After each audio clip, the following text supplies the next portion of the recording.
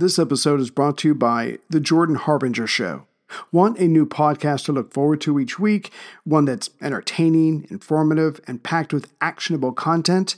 You know you do. And that is The Jordan Harbinger Show, a top-notch podcast named Best of Apple in 2018, and who's only gotten better. Jordan goes deep with fascinating people, from authors and scientists to mobsters, spies, and hostage negotiators. During his discussions, Jordan pulls out tactical bits of wisdom for you to use to become a more informed, critical thinker. You'll learn and have a good time. He's very easy to listen to. My two recent favorites are Episode 972, Mustafa Suleiman, The Coming Wave of Artificial Intelligence, and Episode 843, Eli Honig, How the Rich Get Away with Crime. You can't go wrong adding The Jordan Harbinger Show to your rotation. It's incredibly interesting. There's never a dull show. Search for The Jordan Harbinger Show, that's Harb as in boy, IN as in Nancy, GER, on Apple Podcasts, Spotify, or wherever you listen to podcasts.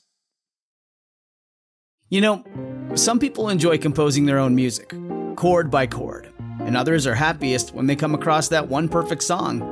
Work is not a lot different than that. Whether you prefer building your own workflow or using a pre-made template, with Monday.com, you and the team can work in a way that's comfortable for everyone. Tap the banner to go to Monday.com and build your own amazing workflow, or find an awesome template. No judgment.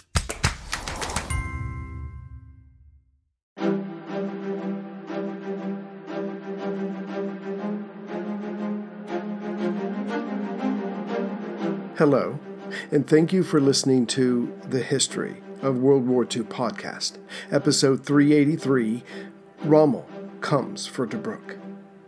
Last time, Rommel had completed his preparation for his next attack. Conversely, CNC Middle East Auchinleck felt confident that his side would prevail. After all, General Ritchie, the 8th Army commander, had a 2-to-1 superiority over the Germans and was on par with the Italians in terms of tanks. And that's what the CNC said was needed for victory. Even better, the Allies knew almost to the day when Rommel would attack. The waiting was all.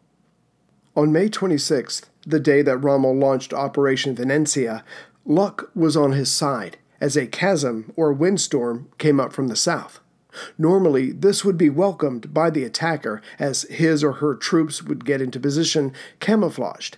However, Rommel wanted the British to see his forces, at least those to the north, closest to the coast, for that was his feint. The Crüwell group, though Crüwell himself wasn't there that day, was made up of 4 Italian divisions, and they rumbled into position across from the Indian divisions, who were shielding the town of Gazala just behind them.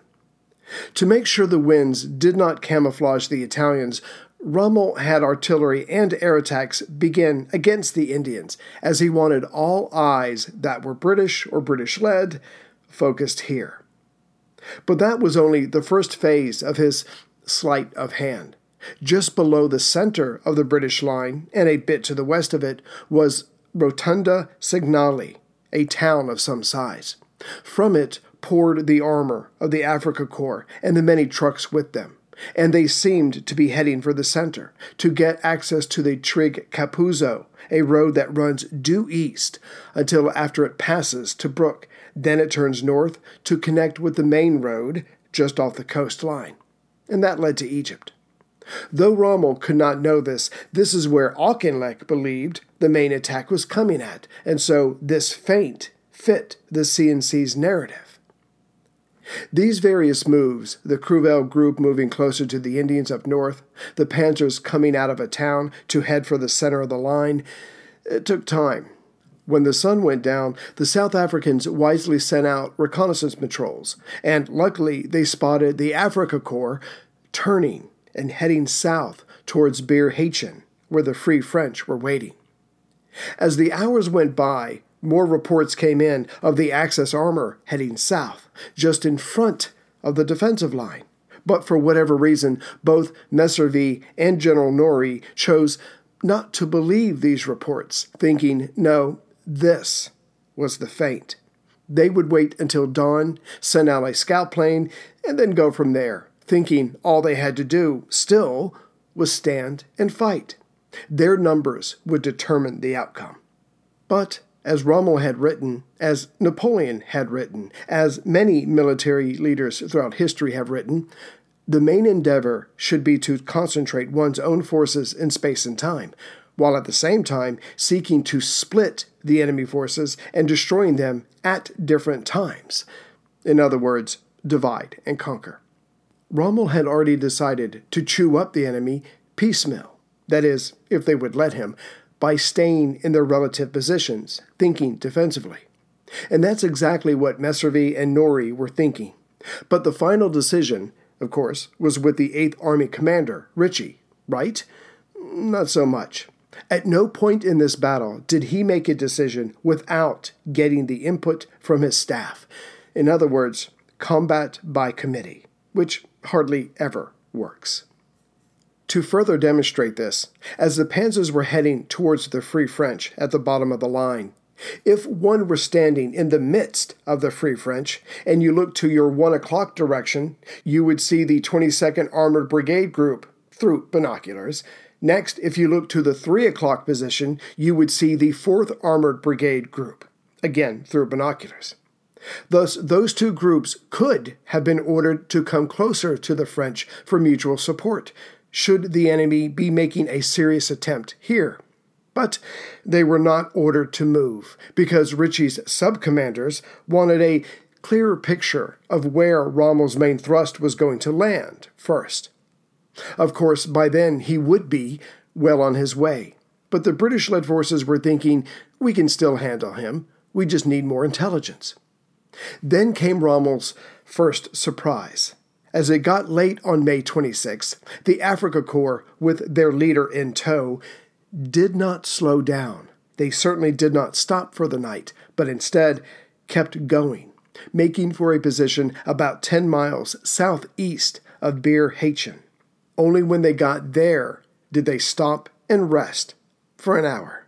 Meanwhile, the Free French, manning a defensive position, did not have the means to move out and launch their own attack, though they could clearly see the Germans and the Italians. Besides, the Free French, they were the anchor, holding the entire line together. Hey everyone, Ray here. I've been using Yahoo Finance, our sponsor today. And like many of you, I think about my golden years, and I hope they're golden. I have a Roth IRA with Fidelity and another with Merrill, and I have consolidated them into one hub with Yahoo Finance. There, I have access to expert analysis to help me stay atop this ever-changing world. And with Yahoo Finance at my fingertips, I can focus on my goals of paying off my house and getting ready for, me time. And since Yahoo Finance has been around for more than 25 years, they know what they're doing. It's the #1 finance destination, with their independent research, customizable charts, and so much more. With a community of over 90 million users each month, their real strength is helping you on your way to financial success. So, for comprehensive financial news and analysis, visit the brand behind every great investor, yahoofinance.com, the #1 financial destination, yahoofinance.com. That's yahoofinance.com. Before the sun rose on December 27th, the second day of battle, Allied reconnaissance planes were sent up, and sure enough, they soon found Afrika Korps and its 10,000 vehicles near the Free French. And the obvious answer was to send in an air attack, but Rommel had already thought this through. By the time the Allied bombers and fighters reached the southern area, the panzers were already mixing it up with the 3rd Indian Motor Brigade Group. To the southeast of the Free French, but a bit closer than Rommel's group had been, was the 3rd Brigade Group at point 171.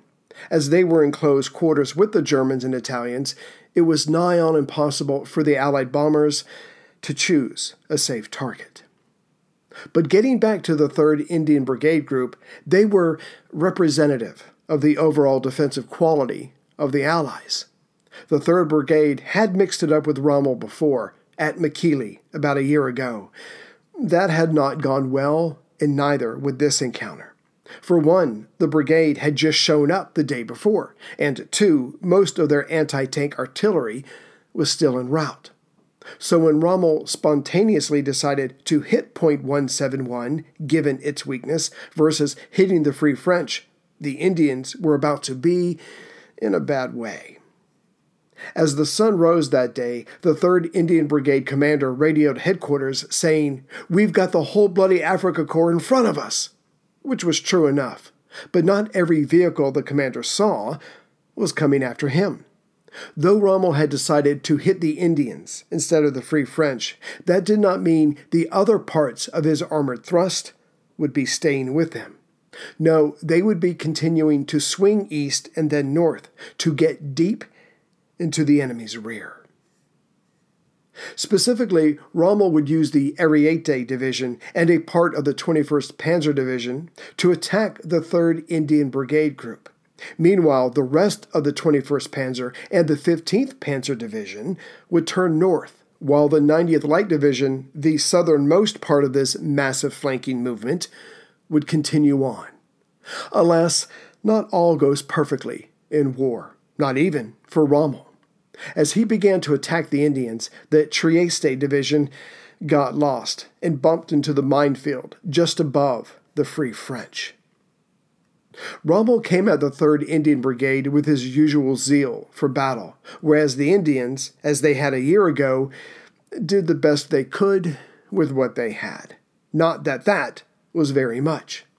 Thus, in a short time, the brigade group was scattered, with the Indians losing some 400 men, all told, now POWs of the Africa Corps. In exchange, Rommel did lose 50 tanks in the process, not exactly a favorable exchange for him. The 3rd Indian, well, its survivors, would eventually be reformed with the men of the 29th Indian Brigade. While Rommel had been busy at work, the 15th Panzer Division, still swinging to the northeast, ran into the 4th Armored Brigade Group as it was coming southwest to get into a position east of the 3rd Indian Brigade. This also put the 4th Armored Brigade just west of the 7th Motor Brigade. Basically, the 4th Armored was filling in a hole between the two brigades, but hindsight allows us the observation that if the Allied tanks had moved out 24 hours earlier when the Africa Corps was still heading south, the 3rd Indian Brigade might not have come unraveled, much like General Ritchie's plan was about to do. Unfortunately for the Allies, just before the 15th Panzer and the 4th Armored clashed, a radio message was sent out by the Allied armor telling headquarters of what they saw before them. "We don't think it's anything very serious." This messenger could not have been more wrong. Because the 4th Armored had not been sent out earlier, it literally crashed into the 15th Panzer, as in the Allies did not have time to set up their battle positions. Worse, the first two regiments to reach the Germans, the 3rd Royal Tanks and the 8th Hussars, went in piecemeal, with no plan, no coordination for support. Both were mauled, but did manage to take out a number of panzers. Brigadier Richards saw this and decided they needed a restart, so he ordered the 4th Armored to retreat back up north to El Abden, just south of Tobruk, to properly set themselves up before they returned for another round. Just south of this fighting, the 90th Light Division was wheeling by to make for the 7th Motor Brigade Group, located just to the east of the now scattered 3rd Indian Motor Brigade. Like the 4th Armored, the Panzers hit the 7th Motor Brigade Group before they could properly deploy. Thus they, like the Free French, like the 3rd Indian, and like the 4th Armored, were soon decimated, scattered, and sent retreating due east to Bir el Gubi. Sadly, for the personnel of the 7th Armored Division headquarters, located just above where the 7th Motor Brigade had been, once the 90th Light Division won there, it sent a reconnaissance in force to the north. Soon this small group came upon the lightly defended 7th Armored headquarters. The defending units were pushed away, and General Messervy and his senior general staff officer were captured. Fortunately, they had the good sense to hide their rank and would later escape. But for the moment, the 7th Armored Division had lost its head, and its 3 brigade groups had already been smashed and scattered, and the day was hardly over. Unsurprisingly, the Corps commander, General Norrie, could not reach Messervy, and thinking the worst, ordered Lumsden to head south to find out what was going on and give support to Messervy should he need it. Yet Lumsden did not agree with this order. He said, whatever is going on to the south might not be the main attack. That could still come through the center at Trig Campuzzo. No, sir, it's best to wait. But to this, Norrie insisted. Hence, the 22nd Armored Brigade group headed south after a delay. As the 22nd Armored Brigade was about 12 miles north by northeast of the defeated 3rd Indian Group, just east of the Free French, it would not take them long to get into position. The problem was the panzers were already there. Like before, the 22nd Armored did not have time to set up properly or coordinate an attack, and thus quickly lost 30 of their own tanks. But again, after dishing out their own justice. Lumsden pulled back his brigade to the Knightsbridge Box, about 10 miles north of where the 22nd had started from. Lumsden had every intention of reorganizing the 22nd and sending it back south. He just needed more time. Whereas by noon, Rommel considered the first phase of his attack as complete, and it had gone well. After all, he had been allowed to concentrate his armor against 4 separated brigade groups and bested them all. But here's where Rommel made a mistake. Believing too much in his intelligence officer, Major von Mellenthin's report that said Rommel had dealt with the defenders' tanks, that left him free to head north and then turn west to attack the Indians of the main line from the rear, and also to make sure they could not escape along the coast road. Thus were the commanders of Africa Corps told to boldly go north, throw caution to the wind, which is exactly what they did, and paid the price for it. As the 22nd Armored Brigade was still retreating north to Knightsbridge Box, they soon found that panzers were on their tails. There was nothing for it but to turn and fight. But at least this time they would coordinate their stopping and their first shots. On came the panzers. When the Germans saw the British turning around, they assumed it would be a turkey shoot. But in their eagerness and the British quick response, the panzer leaders did not have their time to coordinate their own initial response with their artillery. As it was, the leading panzers of the nearest battalions were slammed into. The losses started mounting quickly. What really saved the day was the American Grant tanks and the crews who, despite the approaching panzers, stayed calm and fired true. Of course, the Germans, despite the smoking wrecks of some of their panzers, still felt that this would end in their victory, as had the last 4 tank battles that day. But having bloodied the nose of the 2 panzer divisions, the British-led forces spread out confidently and started firing on the attackers' flanks. Soon, Axis losses from both sides were being reported in. Look, Bumble knows you're exhausted by dating. All the must not take yourself too seriously and 6'1" since that matters. And what do I even say other than hey? Well, that's why they're introducing an all-new Bumble, with exciting features to make compatibility easier, starting the chat better, and dating safer. They've changed, so you don't have to. Download the new Bumble now. As the afternoon wore on, the Allied troops got into a rhythm, staying focused when they bumped into an enemy panzer or a small group of them, firing together, all the while moving, seeking the next target. Compared to the Axis forces who lost cohesion as each minute went by. Basically, the 4th Armor was doing it by the book, having your tanks shoot at the enemy while shielded by artillery. The Germans were not doing this and either suffered lost or damaged tanks, while the rest moved back to the southwest to get out of range of those guns. Specifically, as the 15th and 21st Panzer Divisions had been heading north, the 15th was on the right and the 21st was on the left when they had been attacked that day. And yes, the Allied tanks and artillery had done well, but more than that, the Germans' infantry screens had been pierced. On the right side, the 15th Panzer's infantry regiment had been cut down and pushed to the side, while the 21st Panzer on the left had suffered the same thing, provided by the 1st Army Tank Brigade. Further, the 90th Light Division had been pushed away from El Abdin, just south of Tobruk, by the 4th Armored Division, which indeed, after getting itself straightened out, did rush back into the fight. Back to the 15th and 21st Panzer, both sides had, by the end of the second day of fighting, lost 1/3 of their panzers, and the 15th was practically out of fuel, whereas the 21st Panzer had a little bit more fuel and a few more tanks. Still, things looked precarious.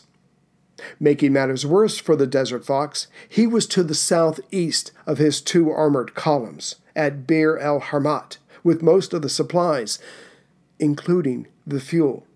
Between him and his panzers were at least 2 armored brigade groups.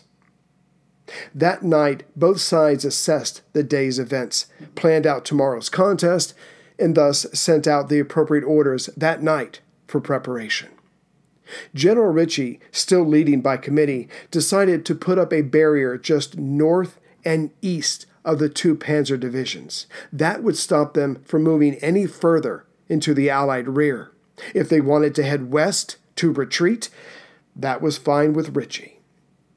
Whereas Rommel's orders for the next day were more specific and ambitious. First, he told the Ariete Division to leave Bir Hachem and the conquered Free French, and for the 90th Light Division to come to him at Bir el Harmat. So, reinforced by these units, he himself would serve as a supply base for his panzers. But this supply base would be mobile. He ordered the 21st and the 15th Panzers to move north anyways to cut off the coast road. Meanwhile, he would move north and try to get to them with his fuel. But there was one more order to emanate from Rommel. That night, the Pavia and Trieste divisions were to clear a path through different sections of the minefield along the main defensive line.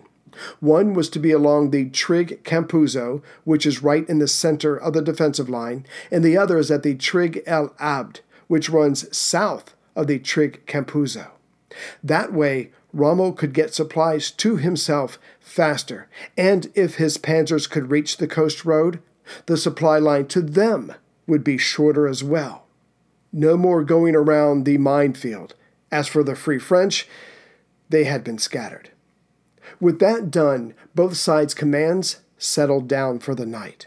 The British, hoping they had stopped Rommel's thrust, though they had lost many tanks for 2 days of fighting, and Rommel, with his ever thirst for glory, for victory, thought about his panzers shelling the coastal highway, while the 2 soon-to-be gaps in the minefield brought him ever more men, tanks, and fuel.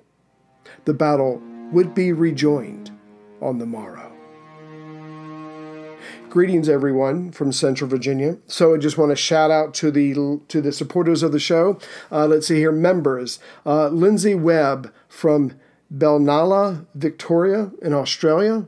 Hey, Lindsay, how's it going? Thank you for being the only member this week, I think. As far as donations, there's Donald Buck, which is a cool name. And then there's Matt Bilge, and Matt and I had a couple of emails going back and forth. He made a donation, and he sent a nice email. There was also a Jay Gardner who sent a nice email. I think I might have mentioned him.